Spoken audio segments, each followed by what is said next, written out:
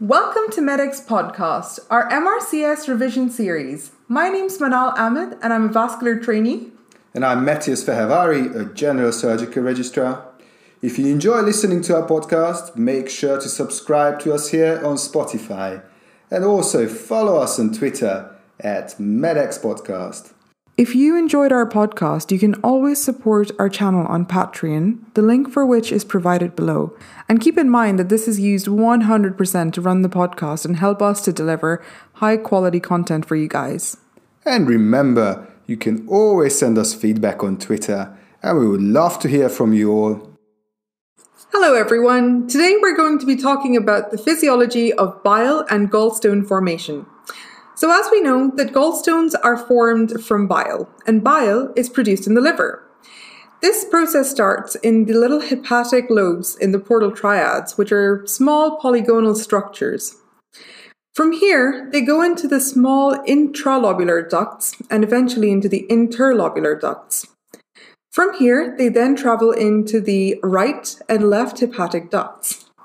And this is exactly where the fun part of the surgical part of the bile ducts begin, as the liver or intrahepatic bile ducts are surgically not accessible. So as Mona mentioned, we end up having a left and a right hepatic duct coming out from the liver and merging together, forming the common hepatic duct. The common hepatic duct at some point will give a rise to the cystic duct, which leads into the gallbladder. From the cystic duct onwards, this duct is called the common bile duct. The common bile duct is, as we all know, ends in the small intestine with a papilla of Vatheri or Vater papilla, or just simply papilla, which is regulated by the sphincter of Oddi. Yes, and the sphincter of Oddi is in the second part of the duodenum. Yes, exactly. So the function of the bile duct is to carry the bile. But what is bile? So bile is this dark green or yellowish brown liquid that is produced by the liver and then stored and concentrated in the gallbladder. The composition of bile is primarily water, so 90% of it is water with other dissolved components. Of these components that are dissolved, 70% are bile salts and acids, 10% cholesterol, 5% phospholipids, proteins such as lecithin, and bile pigments. Yeah, so this composition of 9% being water has a particular importance because obviously these bile salts need to be made water soluble. So bile salts come from the liver, and after the hepatocytes metabolize cholesterol into cholic and chenodeoxycholic acid, these lipid-soluble bile salts are conjugated. But it's, again, fun fact, they conjugate it to glycine and taurine. But where is taurine most commonly found in modern life? Well, taurine is often found in the vast majority of energy drinks that we take. Yes, that's absolutely right. Most of the energy drinks contain taurine. So if you want to rest your hepatocytes, there's a way forward. Yeah. Okay. So, glycine and taurine are conjugated derivatives of cholic and chenodeoxycholic acids. That's correct. But let's talk about bile pigments. Bilirubin is orange-yellow, whereas biliverdin is green, or I could say vert in French. En français. Cool. Exactly. So, bilirubin actually comes from the heme molecules, which are broken up into two components. Okay. One of which is heme and the other is globin. So let's focus on the heme part for a second. The heme part is then further broken down into iron, which is reabsorbed, and unconjugated bilirubin, which is attached to albumin and enters the small bowel. Exactly. So very important. This is unconjugated bilirubin. Bilirubin that is not water soluble. It has to be attached to albumin. Absolutely. And so unconjugated bilirubin is fat soluble and is then turned into conjugated bilirubin by the enzyme glucuronic transferase. Oh, that's a good one. All right. And then what happens next? Well, once it's conjugated, it then enters the ileum, well, making its way down the bowel, and reaches the ileum, where the bacteria start to break it down by removing the glucuronic transferase, and it then becomes, well, basically unconjugated again. And this time, it's broken up into two components, urobilinogen and stercobilin. That's important, right? Because it gives colors to something, Absolutely. right? So urobilinogen gives urine its characteristic color, while stercobilin is responsible for the color of feces. But hang on, you said we are down in the distal or terminal ileum. So how does the color of urine determined by urobilinogen if it's actually produced in the ileum? How is it connected? So a lot of it is just sort of, excreted by the body. However, 10% of this is actually reabsorbed by the bowel or the intestine through the superior mesenteric vein, which, as we know from our anatomy, eventually joins onto the splenic vein, and then both of those merge to form the portal vein, and so it re-enters the liver. Oh, okay, I get it now. And I think that there's a degree of overspill of these urobilinogen and into the systemic circulation, and that's how it eventually lands in the urine. This process is also called the enterohepatic circulation. That's right. Which is basically the physiology of the movement of bile from the liver to the small intestine via the gallbladder and then back into the liver again. This happens to approximately 400 to 800 milliliters, which is the daily production of bile. Approximately 95% of this gets reabsorbed, and only 5% of bile containing the conjugated bile salts is metabolized by the bacteria in the terminal ileum. So, what is the function of the gallbladder, Manal?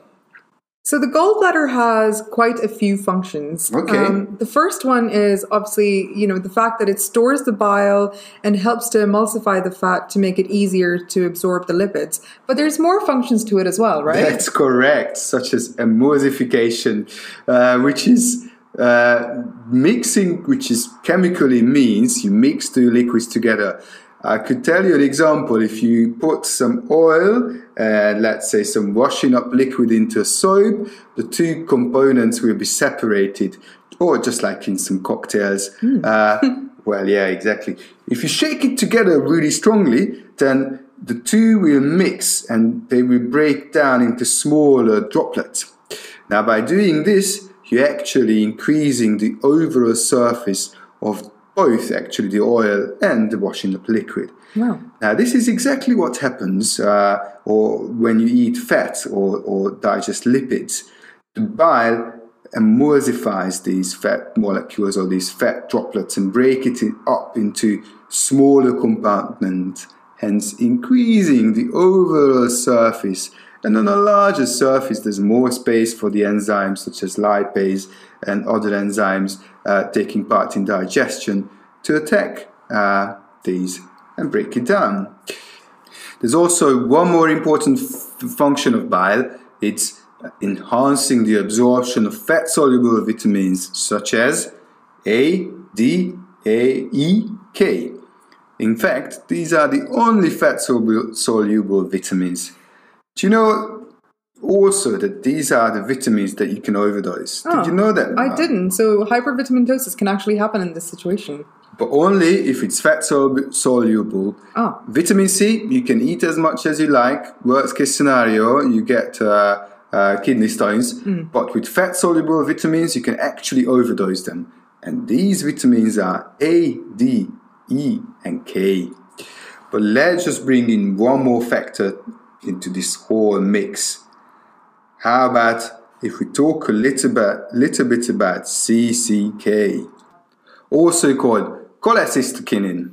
So when we eat food, cholecystokinin is released from the enteroendocrine cells in the mucosal lining of the duodenum, jejunum, and also other parts of the small bowels.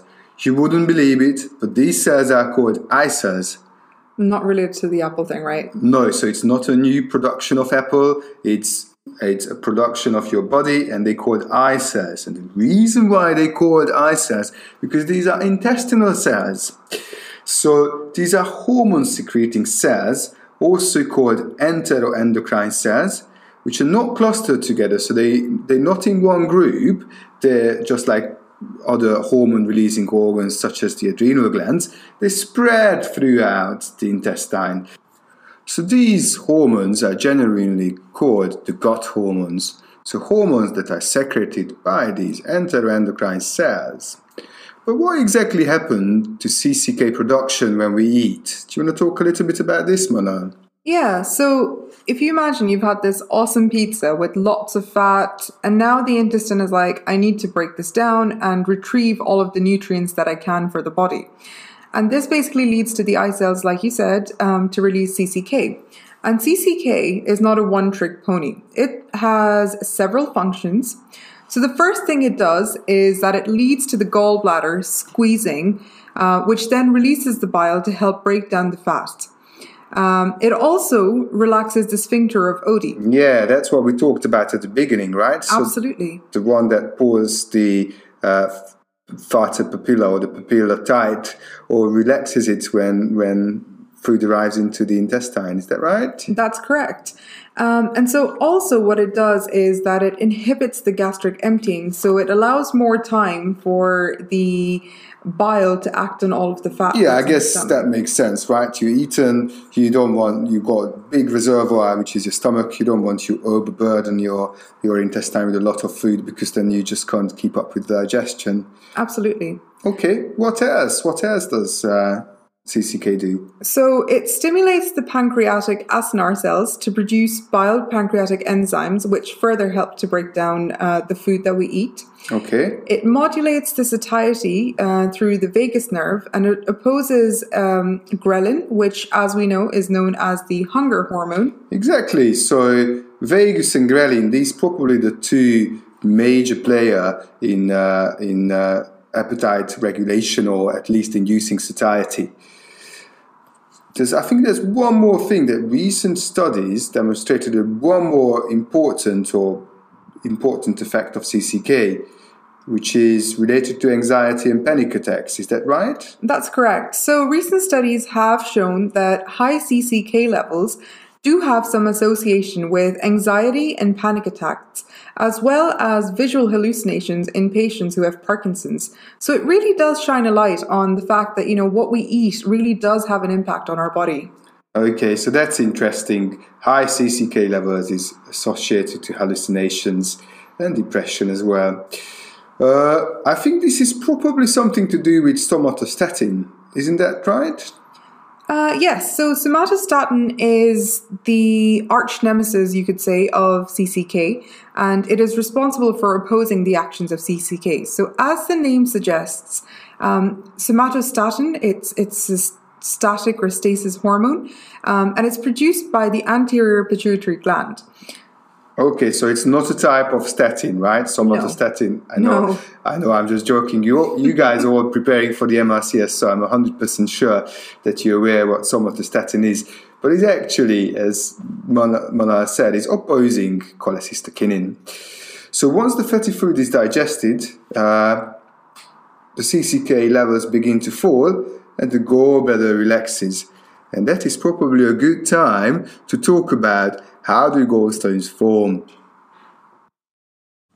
Okay guys, thank you so much for listening to our podcast on gallbladder and bile physiology, basic anatomy, and to an extent the pathophysiology as well.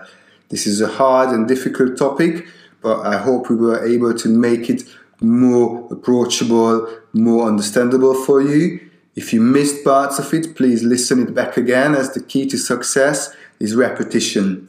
Now we'll be soon coming out with a much more fun podcast where we're going to talk about the clinical aspect of gallbladder and gallstones. So watch out for that. And until then, keep pushing yourself. See you soon.